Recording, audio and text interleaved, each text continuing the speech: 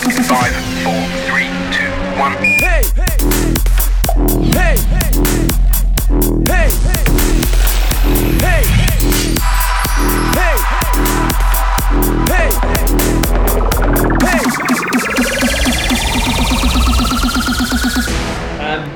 Welcome everybody to what we've just discovered is the 70th podcast / digital masterclass that we've run.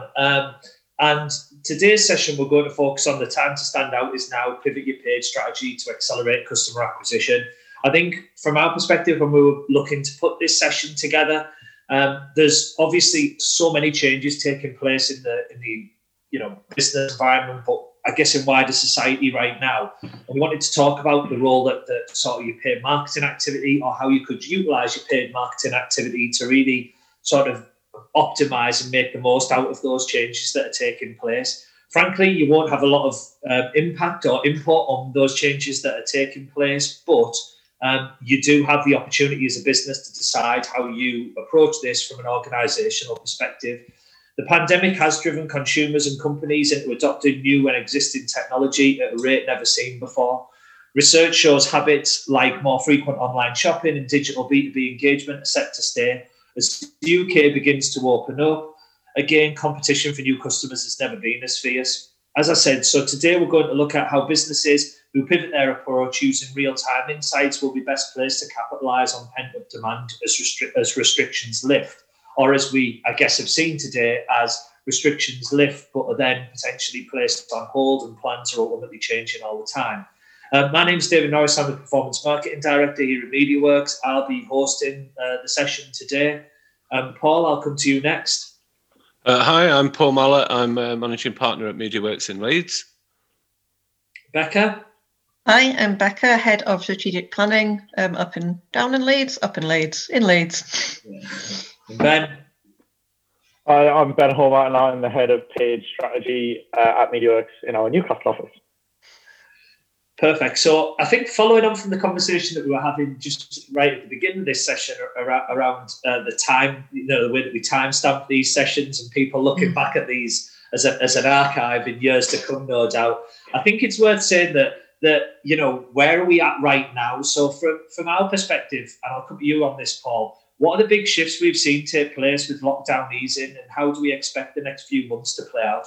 Yeah, so I think we've covered off a lot that obviously as a result of lockdown 1.0, we saw a lot of people shopping online because they had to, and there was a lot of research being done throughout the whole of last year to say, is this actually a kind of permanent behavioural change, or is it just a kind of flash in the pan? And, we definitely saw last year that, the impact from April to July was 43% of people shopped online in April, and it went up to nearly 50% in July. So, and anecdotally, and, if you own a website, you'll have seen that happen. And, whilst there were winners and losers in lockdown, people who had e-commerce businesses were generally selling more and seeing much higher levels of traffic. So I guess the critical question now is it sticking as we come out of lockdown 3 or 2, or depending on where you live? So we had a look at our global web index data, and what we can now see is that kind of 76% of consumers in the UK said that they're still doing more shopping online compared to before the pandemic.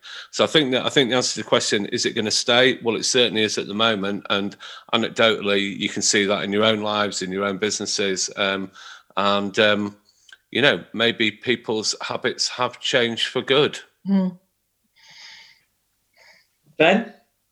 Yeah, I think to just add to what Paul said, I think I saw a stat last week, and it was something like there's been 7 years worth of digital growth within the space of 6 weeks at the very start of kind of the first lockdown, as we all had to kind of get used to, staying in the house and ordering online. And I think that shift is definitely one that is going to stay there, whether it stays at that level for ongoing is another question. But there's definitely a real big increase, and that increase is going to stay. It just depends on what level of that increase is going to be there. But 7 years worth of growth in 6 weeks it's a substantial amount. And we all have to kind of react to it. But as kind of lockdowns change, as Paul said, we're on version 3 or 4 or whatever it is now. There are a lot of kind of key categories which have really reaped the rewards, and some which haven't. If we're thinking about things that we haven't been able to do over the last year, things like holidays, we haven't really been able to go anywhere. So, there are some categories such as a swimwear, which may have gone down because, we aren't shopping to spend 2 weeks by a pool. But there are a lot of kind of key categories that tend to peak as lockdowns ease. So, most recently, as I believe the last one was the 17th of May. It feels like an eternity ago now, but beginning of last week, we were allowed to kind of be indoors. We're obviously allowed to be outdoors in bigger groups. So things such as outerwear will have seen a big increase as people are getting used to going out again and, socializing outdoors. We all were socializing indoors at one point. So I'm guessing that there would have been a big increase in things such as loungewear, joggers, sweatshirts, the general kind of day-to-day loungewear will have seen big increases. But as these lockdowns change, there are different peaks and troughs with certainly different areas. Footwear will see a really big increase now that we're allowed to start going out again. There's certain categories that we need to kind of jump on and make sure that we're pushing those as much as we physically can during those peak times and those reactive changes. Yeah. And I think that where it kind of gets interesting is then obviously we've been allowed out more. So hospitality has suddenly been allowed to open. So we've seen really big increases in searches for kind of restaurants, beer gardens, going and getting your hair cut, all the things that you're allowed to do. And I think there's been some interesting articles written about. Well, if people are going out more, does that mean that the high street's going to benefit, or is the high street going to benefit versus the online stores? And so we were looking into that a little bit, and kind of what the data is showing at the moment is that kind of high street footfall is down about 16% at the moment compared to pre-pandemic levels. You thought you'd be able to say these words by now, wouldn't you? Pre-pandemic. So yeah, footfall's down about 16%, but up an incredible amount from where it was in April. So it was kind of up 150% as we came out of lockdown, but it's still down, and it's still the case that the kind of the market towns, so that the smaller towns that kind of surround the cities are kind of showing the strongest growth. So still people are liking to stay local, and that's continued.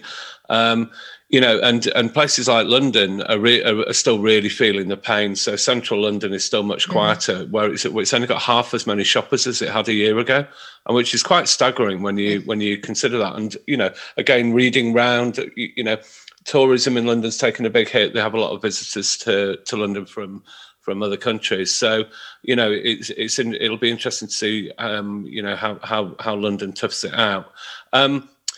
I mean, on the flip side of that, we know that there's kind of been the bank of COVID has been happening, where people who are fortunate enough to have, kept jobs and kept salaries going have actually saved a lot of money.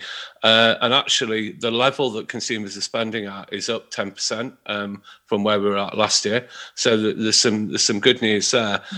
And I think for me, one of the most interesting things about how that's good for the high street, but it's good for online as well. But I think one of the really interesting things that we could see quite a big shift in is the bad news about the pandemic for the high street is that we've lost about 80,000 retail units have gone out of business during the pandemic, and that's a lot of empty retail space.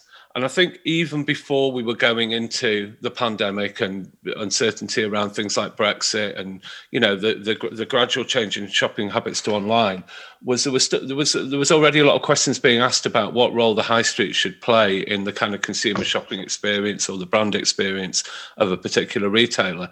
So we'd already seen retail models like Made.com, where we have a Made.com just outside Leeds, where you basically go in the shop, you can see everything, try everything, sit on everything, and then the shop assistant has an iPad that is literally just into the website, orders the item for you, takes the payment, check stock, and you've got that hybrid between the online model and the real world model.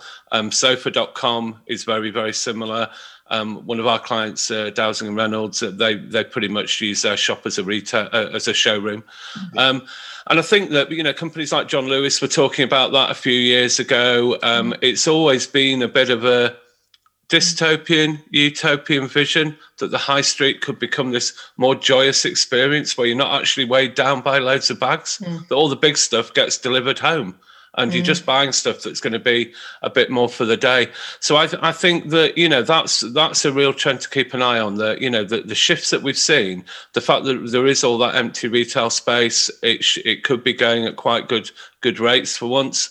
I think that's going to be very interesting to see how that impacts on the world of our online retail, which we're really going to focus on for the rest of this session.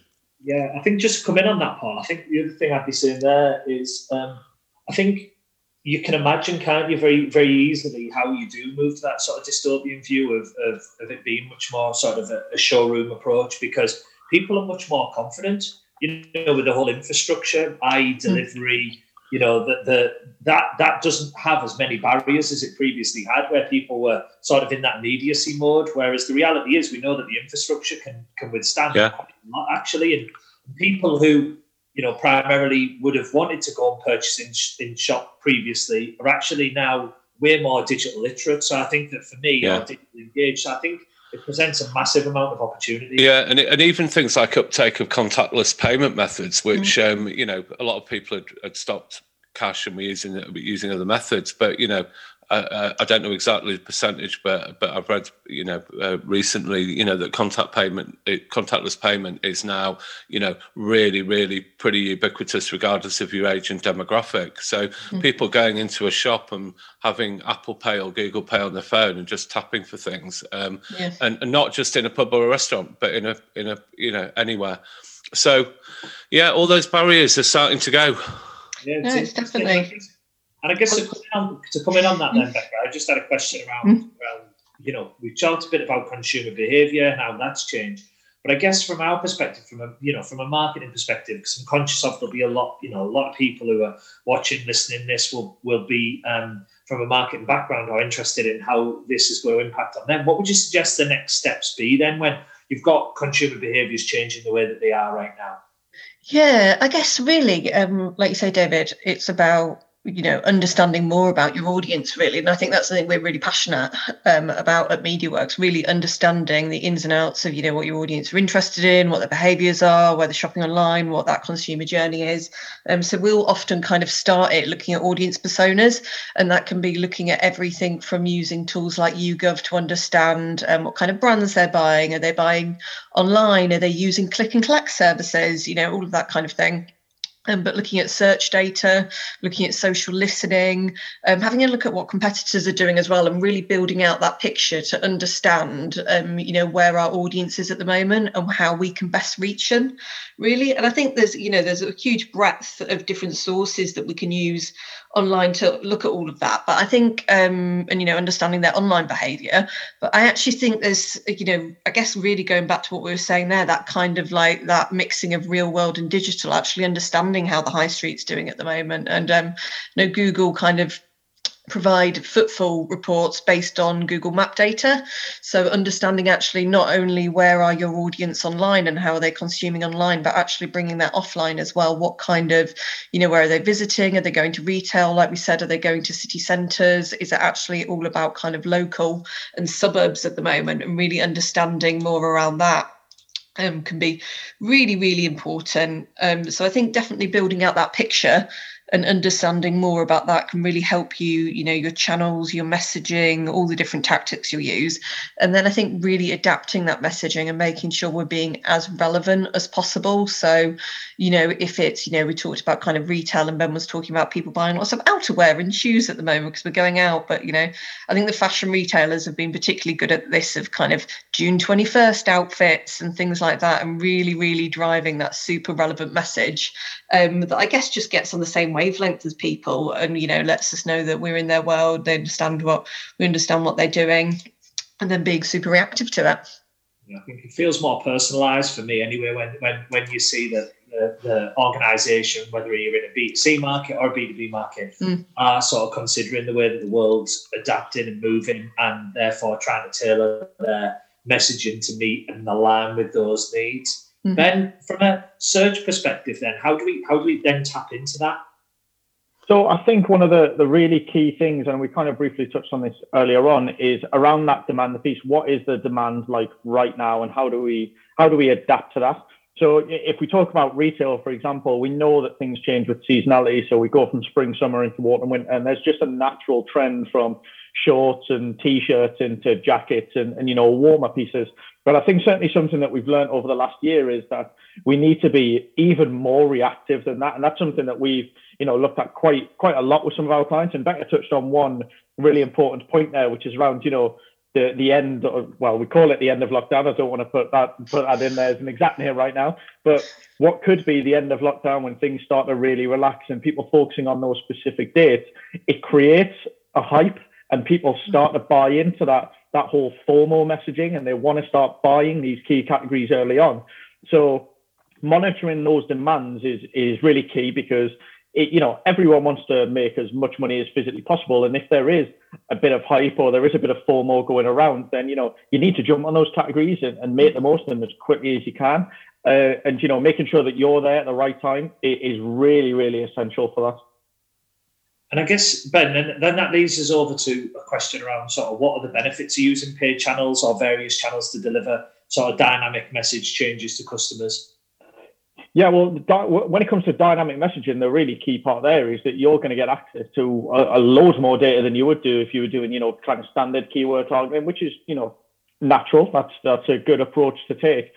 But there is a stat. I think it's around 17% of all searches every year are brand new. And, unless you are doing all of those searches yourself, there is going to be some elements that you are going to miss there. And dynamic search allows you to pick up those insights, those things that people are looking for. There's definitely been a trend over the last few years where people are kind of moving away from, standard ways of looking for a specific product. And now that we have a lot of voice integration with things like Alexa and Google Home and all these kind of things, people are asking questions rather than looking for specific things. So, unless you are specifically targeting a set list of questions, which your website can answer, there will be an increased demand for those types of searches. So being available and using dynamic search and that kind of thing allows you to really make the most of that. It allows you to develop as early as possible. And I think the real benefit of using things like that is you can be reactive really, really quickly, a lot quicker than, a standard ad format, let's say, for example, because everything is dynamic. It's based on the user's search specifically, and it looks much more tailored. And that makes it more relatable to the user.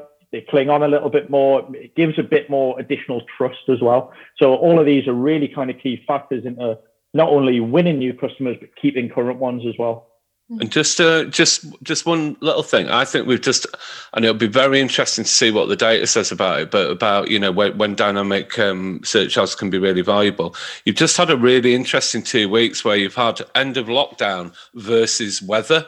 And weather would normally be a massive driver of these things, but it's been cold, it's been pouring down with rain, and you're sat there trying to sell swimwear while the holiday market has been going up and down. You can travel, you can't travel.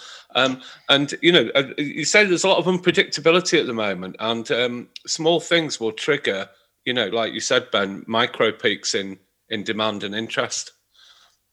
And I think the other thing to come in on there as well is around that awareness piece though as well, Paul, at the top of that, because as you say, I think it's one thing that it's very demand driven, but I also think we have to accept that the whole consumer decision making process has changed somewhat, and social does present the opportunity, definitely. Yeah, I have a bit of a sense that people need re-educating on how to spend their money. What to buy. We've just gone through 12 months of not buying so many different things and buying, another set. The importance of advertising at the moment, and is critical. It's been funny because people have tried new things. So there's been a lot more trial of different brands, but also 12 months is enough time for people to get set in their ways again. So, and advertising and social advertising and paid social can really re-stimulate that kind of interest. Yeah, well, it's interesting, isn't it? Because I read something in the week which was around sort of 28 days to create a habit. They say it takes 28 days to create a habit. And we've had what feels like 28 months, never mind 28 years. It's moving around all the time. And I think that you're totally right. I think there's an opportunity to really, almost throw away what people previously knew and people's previous behaviour and consumption patterns, because actually things have changed that much that as you probably rightly highlight there, Paul, I think there's an opportunity, a major opportunity, to get your brand in front of consumers who potentially would never have been in your target audience, would never have engaged with your brand previously. And I think that, statistic here around B2B is 70 to 80% of B2B decision makers prefer remote human interaction or digital self-service. So online is becoming, is key for becoming aware of new products and services. And I think, if we're talking about that from a B2B perspective, that will only be exacerbated in the B2C market because, individual consumption is very, very different to, group-based consumption or consuming on behalf of your business. So from my perspective, I think it just sort of reiterates the point that things have moved on and things are changing, and the paid channels can definitely give you that instant impact, that instant opportunity to speak to your customer. Marry that up with ever-changing data and more people online, which is both it's a double-edged sword, because obviously more people online, normally more competition means increased cost, but more opportunity. So it's a real double-edged sword. But I do think. Sorry, Paul. I was going to say on the B2B side as well, a lot of the briefs that we've been working on and projects that, that stat that you said that, B2B buyers are going to prefer kind of remote interaction, and a lot of the we've been looking at some really clever campaigns within LinkedIn on the paid side, but also I think one of the things that we've been talking to our B2B clients a lot about is then really thinking hard about what that brand experience is going to be when it's remote. So you can't rely on just the charm and the gift of the gab from the sales team.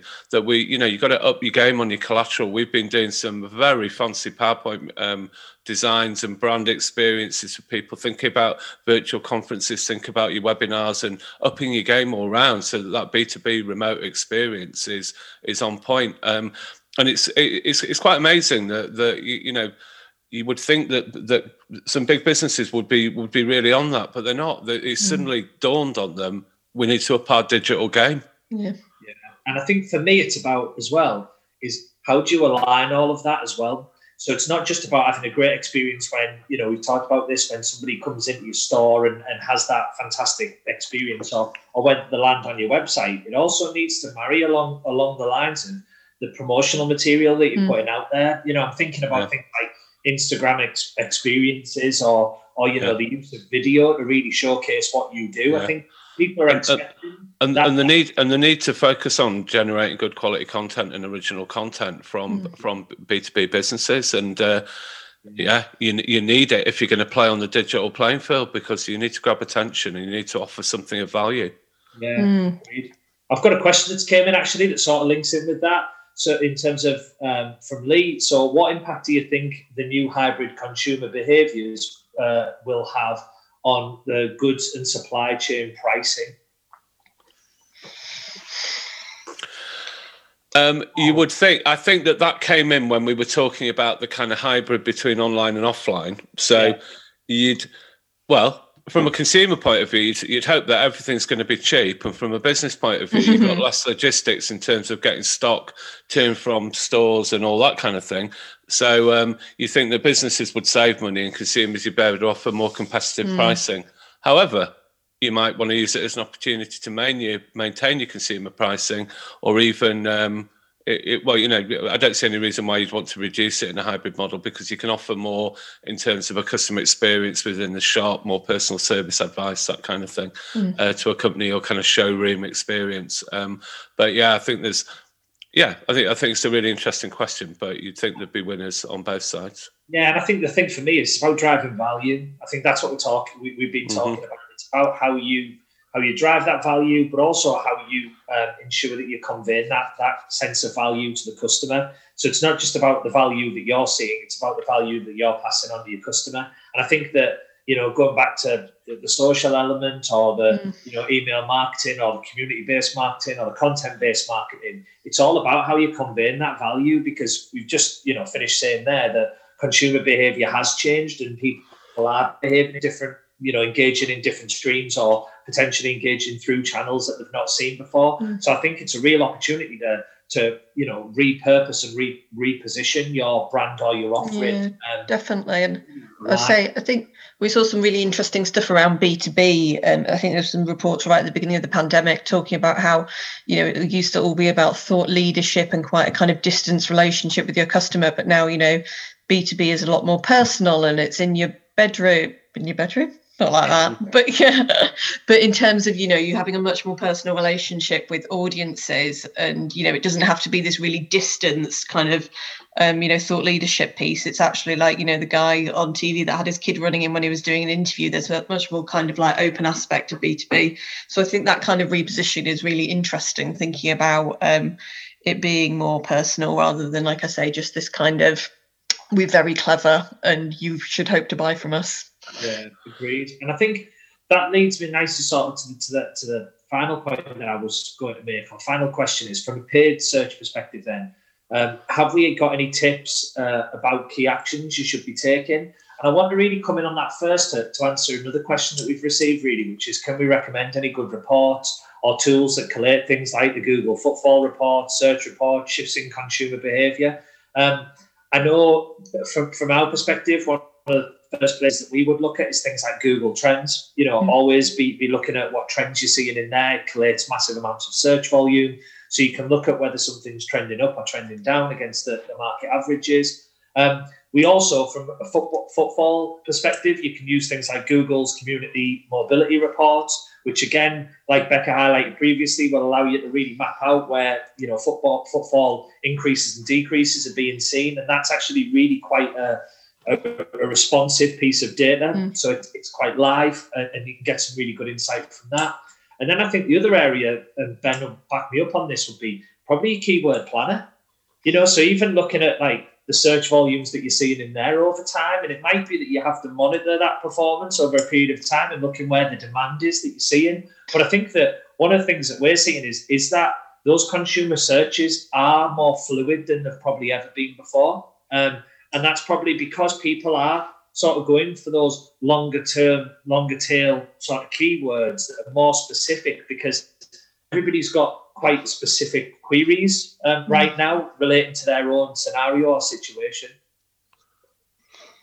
Yeah, so I think to I guess add to that from a paid search perspective, I think there's a lot more value, certainly since the outbreak of COVID, that we can drive through specific channels. And I want to kind of relate this back to, let's talk about the easing of kind of lockdown. So if we go back maybe about 6 weeks when stores first started to open, so something that we had a look at for a lot of our clients, especially those in the retail industry, was around how do we give out information around store openings. We've had a year of people really only buying online, bar a kind of little break that we had in the middle of last year, and there was this 7 years worth of growth again in 6 weeks. So what do those consumer habits look like? Do they stay there? Generally what we kind of found through some of the data that we had was the real big shift came from people who weren't necessarily digital literate. They weren't using online tools. They weren't online shopping. They did want to go to stores and all this kind of stuff. They did want to pop to their local Tesco rather than ordering online. So utilizing things such as location extensions is a really big thing. Even if that consumer isn't necessarily going to shop online, they may be, because they are now more, they can use online much more savvy than they were a year ago, then they might simply be looking for those opening times. Instead of, potentially someone who could ring a store, they can now get the answer really, really quickly. And utilizing things such as location extensions allows you to kind of display information on where your local stores are, opening times, all these kind of things are really key bits of information that will not only help the online the online part of your business, but also the offline as well. So that footfall kind of traffic, and it's really useful for us as consumers. I think as well as that, there are some clever kind of tactics you can implement through local based campaigns or local inventory. So we'll cover local inventory first. So looking at the stores which are closer to you, display what products are in stock. Especially if you're a huge retailer, you aren't going to have every single pair of shoes in one specific store.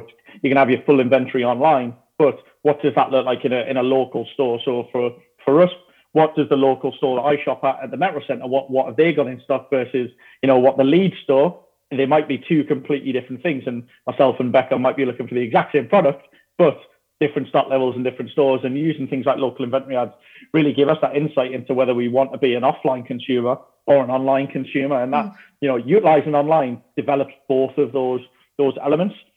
And then I guess finally, local campaigns, using hyper targeting to really focus on a specific area. So if you want to push something out that is only around a specific radius, local campaigns are going to be really key. You can integrate things such as Google Maps, YouTube and display, trying to push that incremental store footfall, utilizing every bit of, kind of every asset that you've got, those real kind of interesting parts of your business to try and increase that footfall is a key tactic when you're looking at, I guess, local users.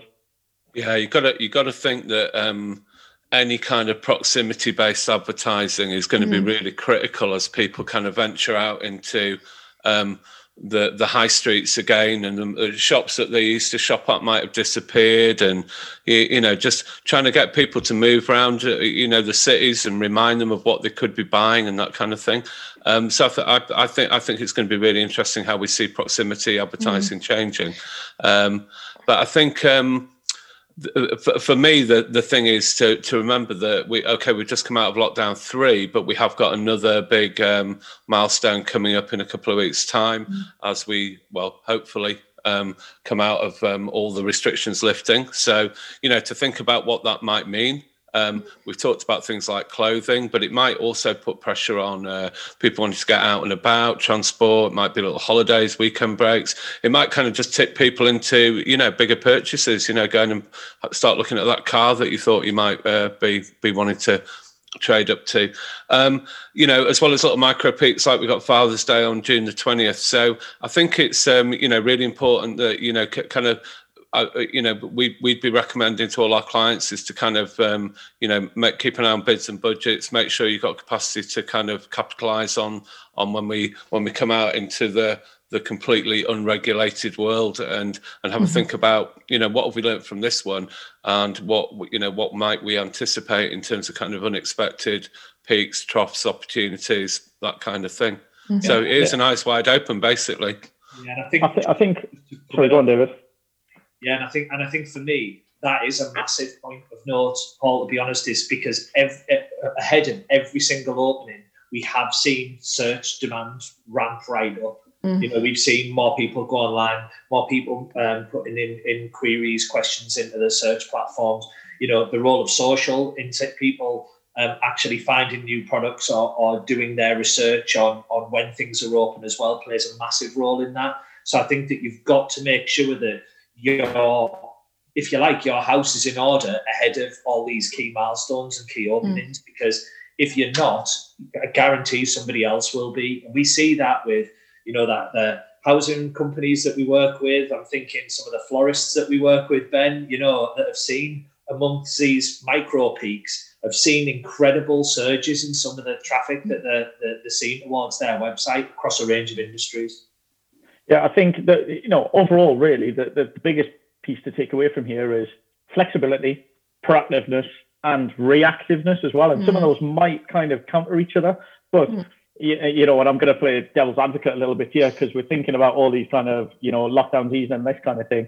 There's a lot of kind of talk in the news about potential local lockdowns with the new variant and that kind of stuff. And ourselves, our business may be affected by it. North Tyneside is one of the regions which has had some information overnight where you kind of, the restrictions are a little bit tighter. You've been told to keep a further distance and this kind of thing, and avoid going into work if you can. And when we get these little nuggets of information, they are going to have a really big impact on what you do, regardless of what business you're in. So that reactivity and being flexible is going to play a really big part in what you do. Touch wood, this doesn't happen, but one day you could be told you can't open your store again, for the foreseeable. And we need to, we've dealt with a lot of that over the past 12 months, and it's given us a lot of insight, but we need to be prepared just in case that we need to do that again. Hopefully we don't, and everything starts to go back to normal in a month's time, and we can kind of have our lives back a little bit. But we do need to there is a big caveat with all of this, and I think everyone's learned is we have to be flexible and we have to react really quickly to what is, I guess, an ever-changing scenario. Mm-hmm. Yeah, no, and I think that's a really good point, Ben. I think, we would often sort of advocate, and I think everybody was in business being proactive.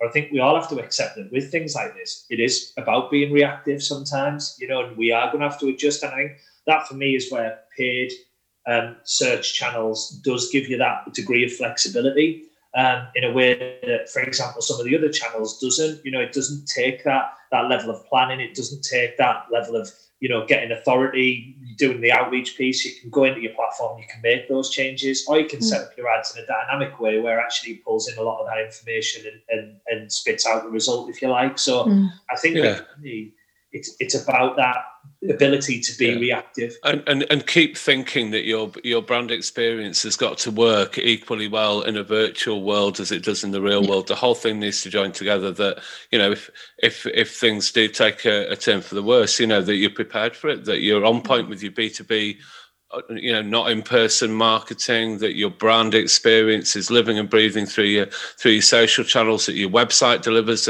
on that experience if you're selling direct, get your relationships with your retailers sorted out. So it's the same plan, but it just shows you how important that the digital footprint has got to be it demand generation or brand experience.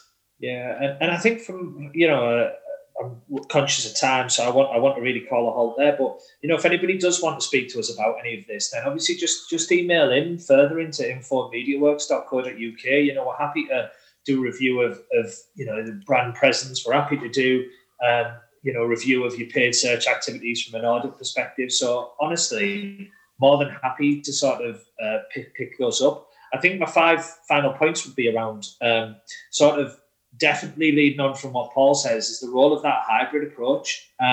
So that hybrid model coming into play and thinking about what that means for your organisation and where that balance sits as we go through this process of opening and potential closures and local lockdowns, etc. Where does the balance sit on a day-to-day basis, and how you can make sure that they're both aligned? I think for me, it's about sort of developing and reviewing your personas on a more regular basis, because your personas, pre-pandemic, during pandemic, post-pandemic, fingers crossed, are going to have shifted considerably. And I think that you have to have an understanding of your consumer that was your consumer probably isn't your core consumer anymore, or your core consumer as you potentially known them previously. So that's likely to have moved on and evolved. So you've got to meet their needs and demands.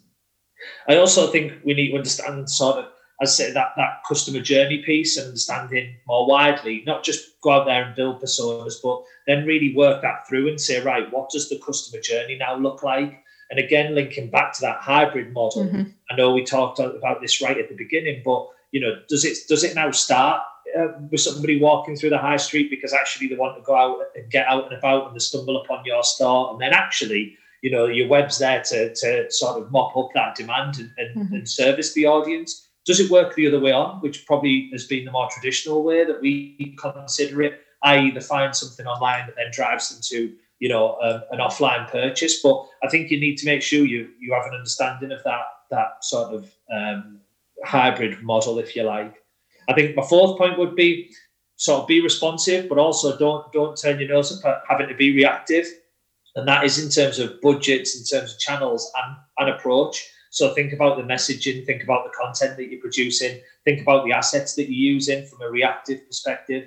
I think what we've seen is some of the best organisations out there from a marketing perspective have really got on board with the idea of being reactive and jumping on board with some of the changes that you see and being quite topical in the way that they promote their organisation and really, going for local trends. And finally, I think, do use things, think local as well. Think about, enabling, reactivating sort of location extensions, so making it easier for shoppers to find your stores. But also think of that from a B2B perspective, not just a B2C perspective.